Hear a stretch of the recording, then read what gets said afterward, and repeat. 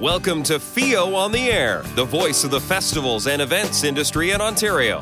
Please welcome our CEO and your host, Dave McNeil. Hello and welcome to FIO on the Air. Today we're doing part 2 of our masterclass in Hamilton on Safety First.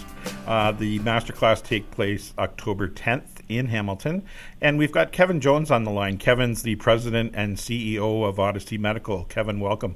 Thank you very much. For those that haven't heard of Odyssey Medical or haven't worked with you guys in the past, here's an opportunity to showcase your company, what you guys do, and what you specialize in. Odyssey Medical provides multidisciplinary medical services specifically for the events.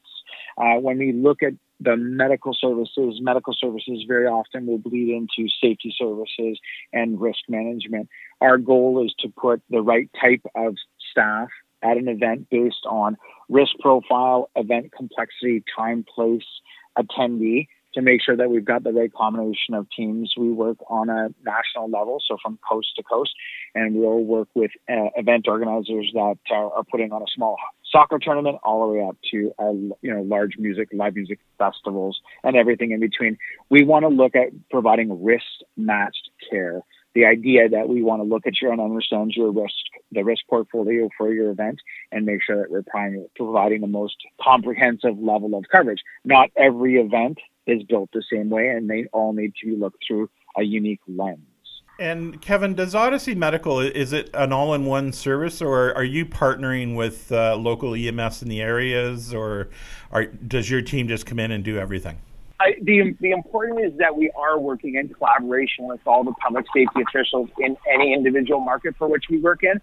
The understanding of what the local EMS expectations are for working in a regional, remote municipality. The goal of Odyssey is to make sure that we're not impacting the local community. We bring a large number of people into events that come into an event space for a temporary period. They're temporary citizens of that community. They deserve and need service in the conditions of their medical crisis, but at the same time, we want to make sure that we are safeguarding the community against that influx, and that influx can have impact on the local health services. So working in collaboration with any community group, the public safety agencies, and also the healthcare system to make sure that we're providing the best care to festival and event attendees. In some areas that's more complex because there are limited public safety resources, and in other situations there's large volumes, but they are also serving a large volume.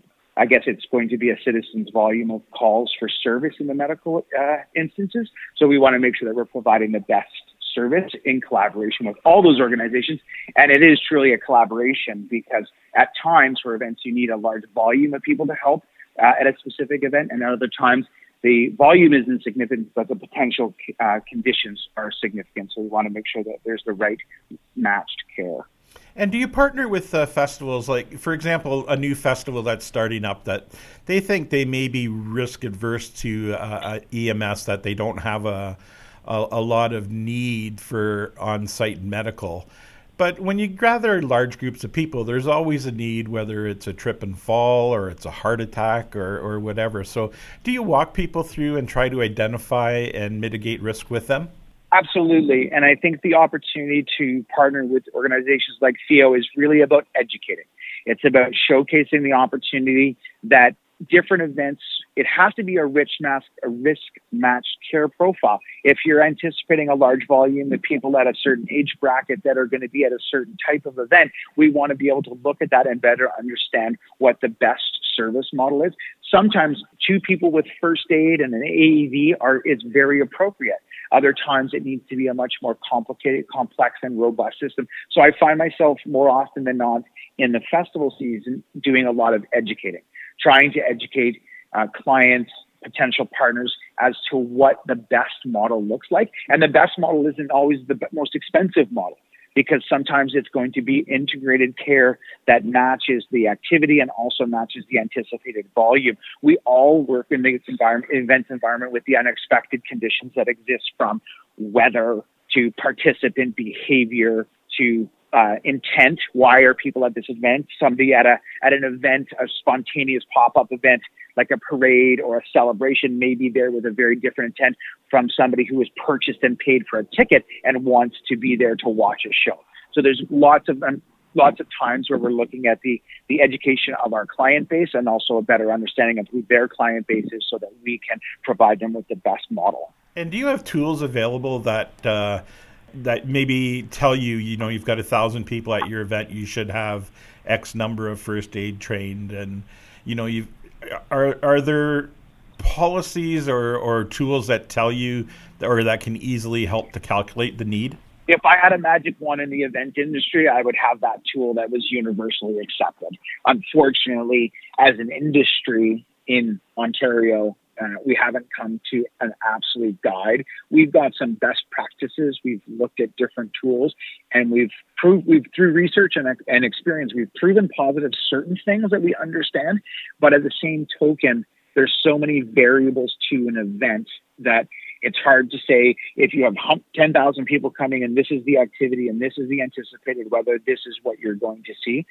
We've been proven that's proven very right, and it's also been proven very challenging to substantiate that actually was the right number. So we pride ourselves on taking an in-depth risk management approach to deciding what the staffing level is, and sometimes we get it absolutely right, and other times we find ourselves being not proven wrong, because at the end of the day, we can't control the participant's behavior. So there are some guides out there, and we'll be talking about those in the class. We'll also be looking at why they work and why they don't work. And I think the best thing that we can suggest is that individual clients maintain and have data about their event that can support either why they did something or why they didn't do something. And I think that's a solid risk management tool. The proper hazard identification risk process will help to identify what the number is. In many cases, as it is with the event industry, you never have enough when you absolutely need them all. And that's a hard thing to predict for, because budgets are a reality, space is a restriction, ability to recruit staff and people to do the type of work that we need to do events. There's limits to what people can do. And I notice in your profile, you have an insurance background as well. And medical and risk management, it's kind of like insurance, right? You think about everything that can go wrong. You hope that you're covered. And then at the end of it, you kind of look back and you think, oh, did I really need it? You hope to never use it, but you hope you've got exactly what you need when you need it. Absolutely. And you nailed the sales paradigm and challenge on its head. Is we will go 3 to 4 years with an event profile, and we'll put a service level in, and it won't be activated or used in the anticipated volume. And then clients will look at us and say, do we really need all of that? And then all of a sudden they make a strategic decision for either a reduction or a change in the service model. And then that's the year that it seems where that gets put completely aside. The model that we broke the model in the year when there was a reduction in service. And that's not to sell on fear. That's just to have a realistic conversation. I think that's, we could talk about Murphy's Law. And in the minute that you do the reduction or don't bring that item to the event is the day that you're going to need it. And at some level, we want to look and make sure that we're maintaining baseline service. And as best we can, look at trends over time.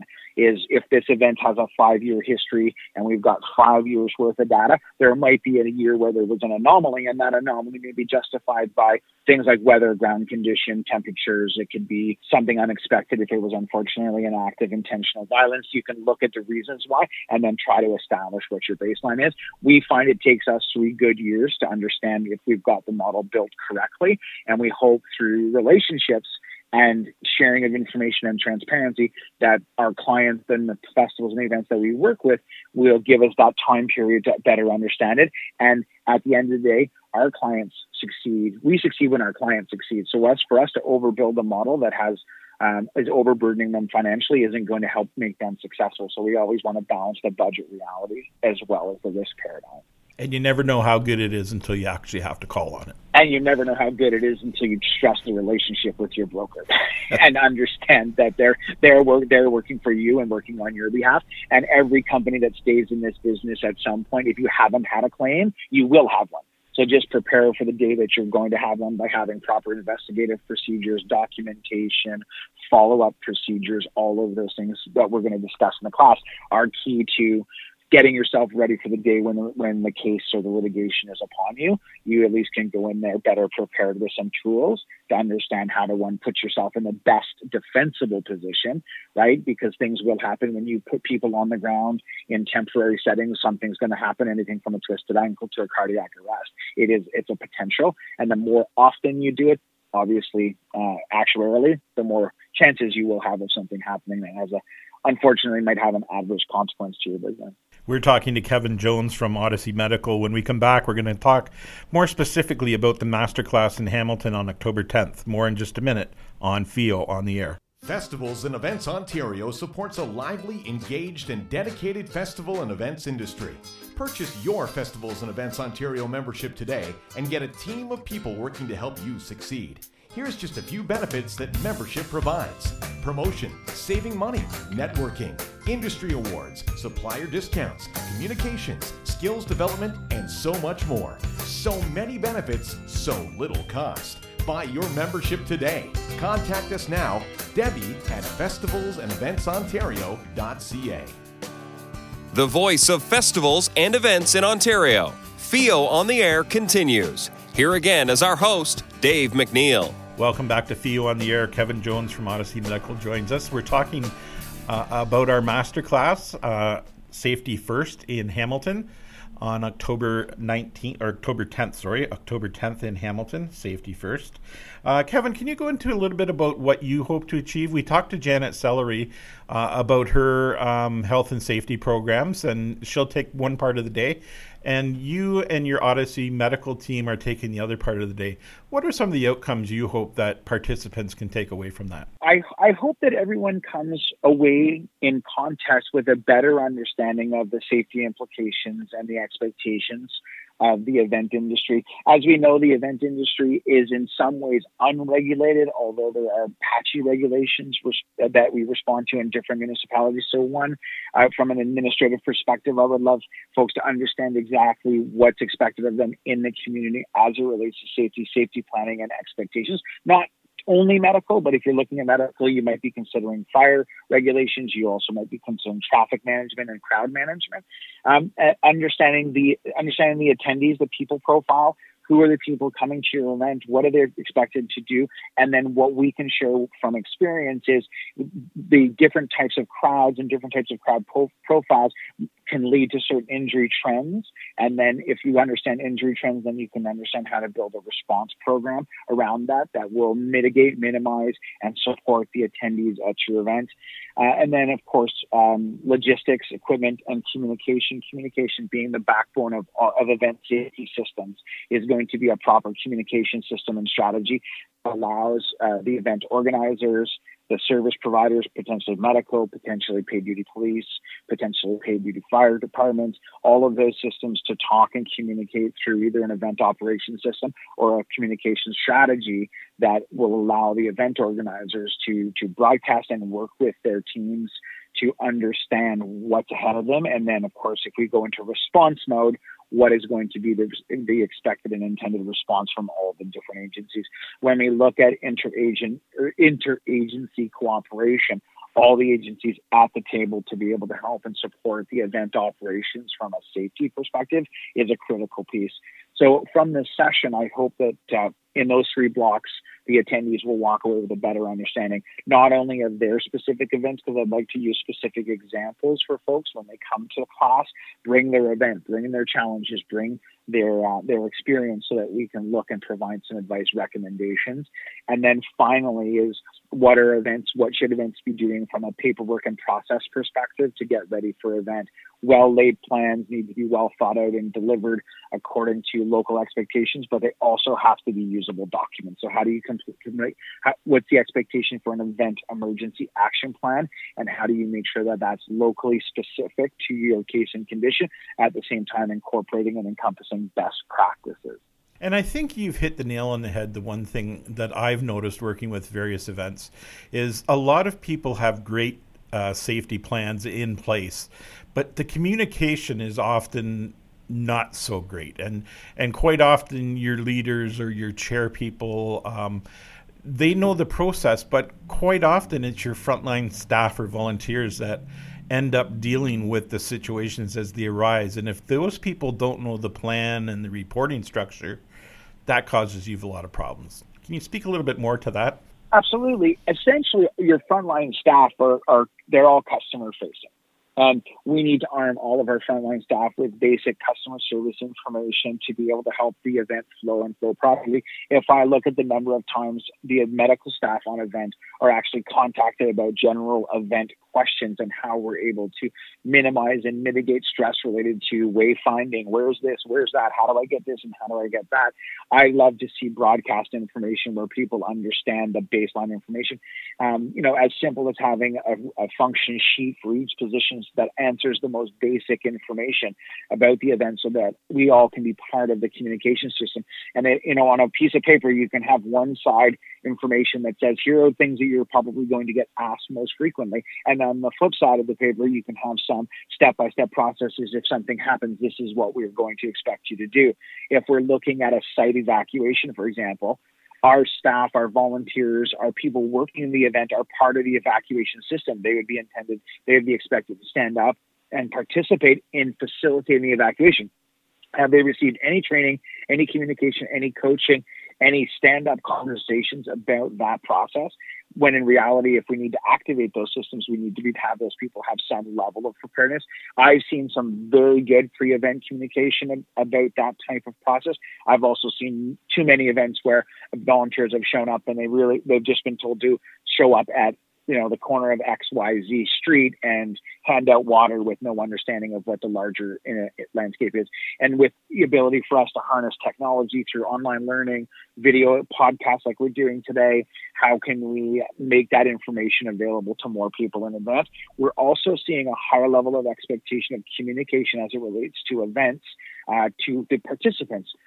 So many of our events that we work with have adopted the event alert system, which is a way for us to communicate to the participants what the ground or the environmental conditions are and whether or not we're seeing any enhanced reasons to show warning. Do we have to put warnings out about heat, weather, potential weather, if there's a threat level? So I'm seeing much higher level of expectation in that space. And also we all can understand the use of social media and how that can help you in its instances of an emergency. It can also hinder you. It can also create a lot of unnecessary pressure on the event system if the conditions aren't being addressed properly and or communicated. Now, one thing I know some of our members look for in training sessions is, sometimes things are tailored towards large events, sometimes things are tailored towards small events, and hopefully people can pull what they need out from everything. Your models in your website or on your website in the event world are broken down into three different things. Are you going to be touching on each of those areas? And I'm talking about major planned events, the core events, and then the venue coverages. Absolutely, because each of the three categories of events, so we looked at our major planned events, and as the term indicates, these are planned events. So this has been pre-scripted. Usually tickets are being sold, and usually it's bound by a specific space. It's a park, it's a field, it's a temporary concert venue. That has a certain amount of intricacies because they simply don't have the pre-positioned resources. They're all brought in temporarily, and that, as you know, is a very dynamic environment. What is planned in the map in December does not always translate to what we see on the ground. And how are we responding to the ever-changing environmental conditions? So in some areas where you might be prone to smog and weather conditions when you're in open-air environments, you have to make adjustments.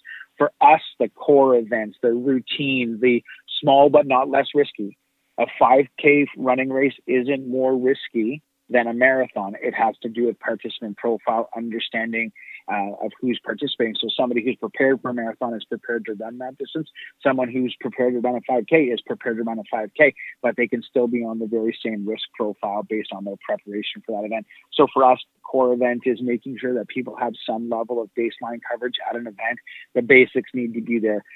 Every event needs to have trained first aid. They need to have an automatic external defibrillator, and they need to have access for the purposes of transportation or bringing in resources. Those things are a must. They must be a standard across an expectation under all the variety of legislation that's out there. You couldn't ignore the fact that you have to have that. If you're inviting people to a space, you're charging them money for an event. You have a due diligence expectation to provide that. And then the venues. The venues are the fixed facilities. The fixed facilities get very routinely used to hosting events because that's what they're designed for.